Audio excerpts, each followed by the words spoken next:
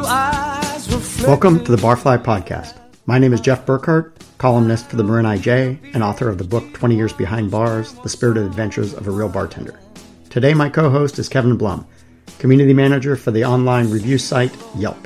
Welcome, Kevin. I would go home with you, but I'm already married to the blue.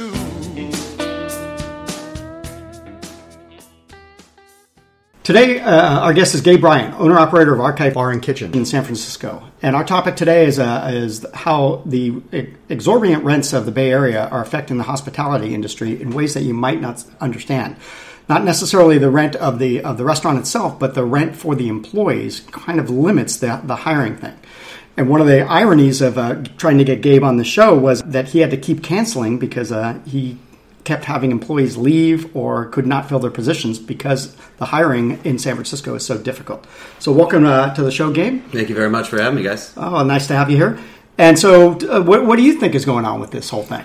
Well, I've had a lot of difficulty finding not only kitchen staff, but front of the house staff, due to the fact that, rents in California and the Bay Area especially are just getting really out of hand and out of reach of most hospitality people. I know that when I first started in this business, I had a nice, little flat in San Francisco, and it was about $1,400 a month. I split it with one other person, and, I was able to, make a really good amount of money as a bartender and server, working in the restaurant industry, and able to go out at night and have cocktails and enjoy a nice bite to eat at a friend's restaurant. And nowadays, $1,400 will get you a parking spot. Yes, yeah. if that. Yes, if you're lucky. Maybe not in a good neighborhood. A nice walk-in closet for $1,400 a month right now. Well, yeah, I did some statistical research, and they said the average rent for a 2-bedroom 1,000-foot apartment in San Francisco is $4,400. Yeah.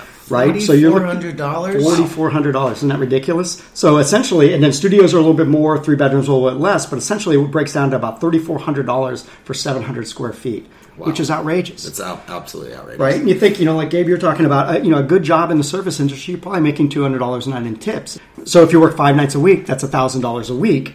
Over half your income goes to rent alone. Yeah, and that's definitely something that's been talked about a lot on the news. Is the income equality across the nation, but especially here in the Bay Area, it's very relevant. And I talk to my kitchen staff, I talk to my front of the house staff, I try to understand where they're coming from on a regular basis so that I can be a better restaurant owner, both financially but empathetically as well, just being able to understand what they're going through. I was talking to Kevin before we got started about my kitchen staff, which is 95% Latin, and they start work at about 8:30 with me. They work till about 2:30. Then they have about a half an hour break. They go to their other job where they start at 3:30, and they work till 10:30 at night. And they do that almost 6 days a week. Some of them 5 days a week. Some of them 7 days a week, just to make ends meet, just to make rents, just to be able to afford to get to work, just to be able to afford to supply, the basic necessities for their families. And it's and that's hard work. It's hard Kitchen work. work is not. That's not something people. I know.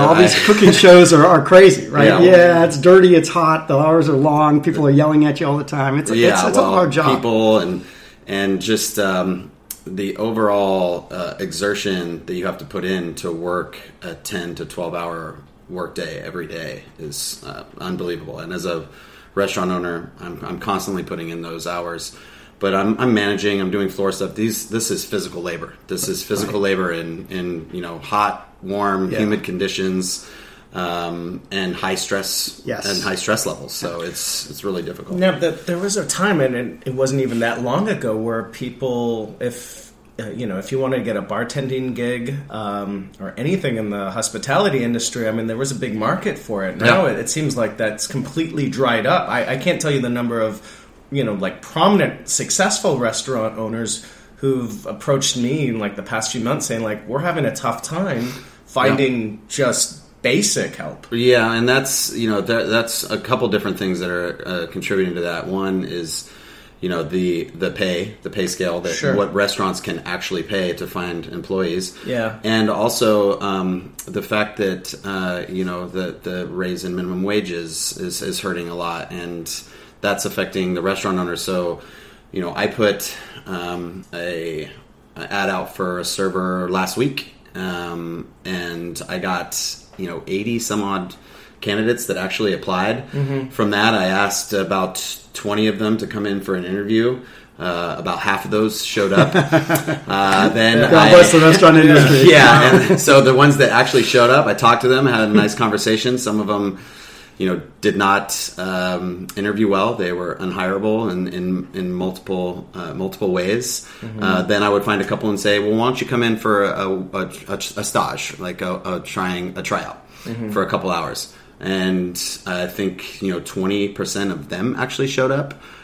So by the time I actually get somebody to show up for a shift, that's like 95% of the hiring process is just you showing up to work. And what about the folks that you do hire and then they are just no-shows? Yeah, that seems to be like an ongoing trend. I've had that, and which this is what I don't understand about that is that if you apply for a job and you're asked to interview for that job and then you're given that job and you don't show up for that job, like where's the hurdle in that? I don't understand why you would even apply for a job if you're not going to try to show up for the job. Exactly. And that's something that I've been battling with for years. I mean, I was pretty lucky for a while to not have a ton of turnover.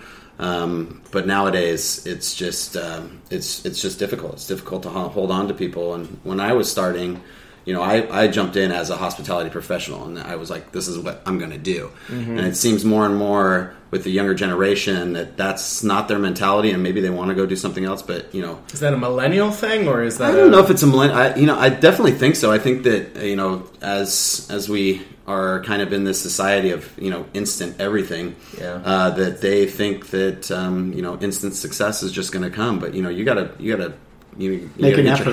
your hands dirty for a really long time and learn a skill. And even if that's not your lifetime goal to be in hospitality, you better do that job the best of your ability, because that's going to give you the foundation for every other job that you're going to take on in your life. So work ethic, right? Yeah, work ethic, just which basic work ethic, which is really hard to find. And when you do find it in people, it's such a great quality, and you definitely appreciate it, and you try to hold on to it as best you can. Well, I've noticed sometimes, that certainly in bartending, that some people use it as a dodge. I'm a bartender, and then they don't really bartend, right? Yeah. They just kind of hang around and bounce around and do that sort of thing. It's almost like the musician thing, where some people, well, what have you done? Well, I haven't done anything recently, right? Well, you're not a musician then.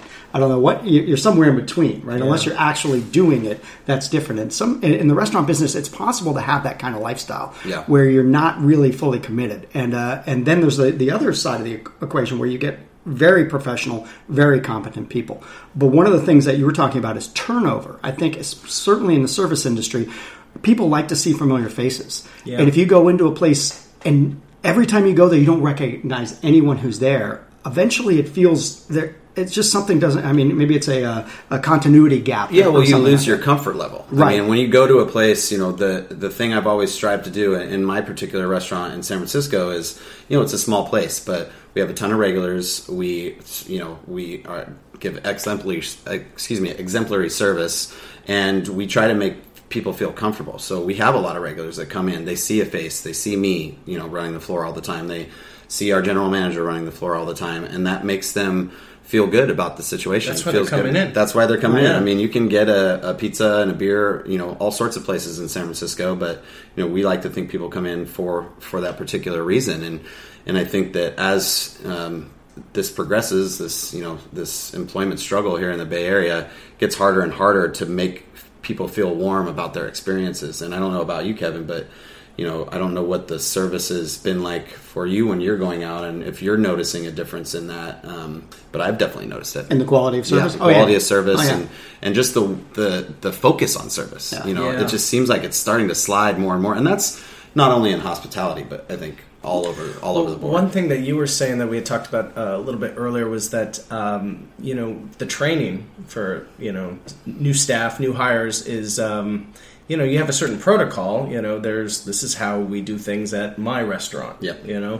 And sometimes I don't think business owners are afforded that luxury anymore because they're just so desperate to hire anybody who will actually show up. That's very true, and I find myself having to pick my battles more and more. And I wouldn't do that in the past because I expect a certain level of professionalism and service and just attentiveness from a server, from a bartender, from anybody. And now, I have to bite my tongue, or I see certain things and I go, God, I really wish I could kind of dig into this a little bit more. So, but you also have to kind of adjust your training to that. You got to realize that it's a changing time, and you have to adjust how you train people to kind of fit into whatever mold you're trying to get to. And I think it's harder and harder. Right. Ultimately, you get the employees you get. Yes. You don't get the employees you wish for. It's the same with customers, right? You can wish all you want, true. but you get what you get, and then you have to. Good management works with that and figures out how to make that work,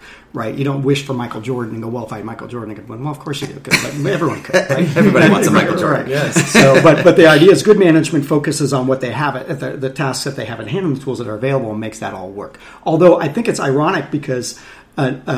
Not only is it from the provider side where you're having trouble hiring people, I know as a customer I've had to adjust my expectations.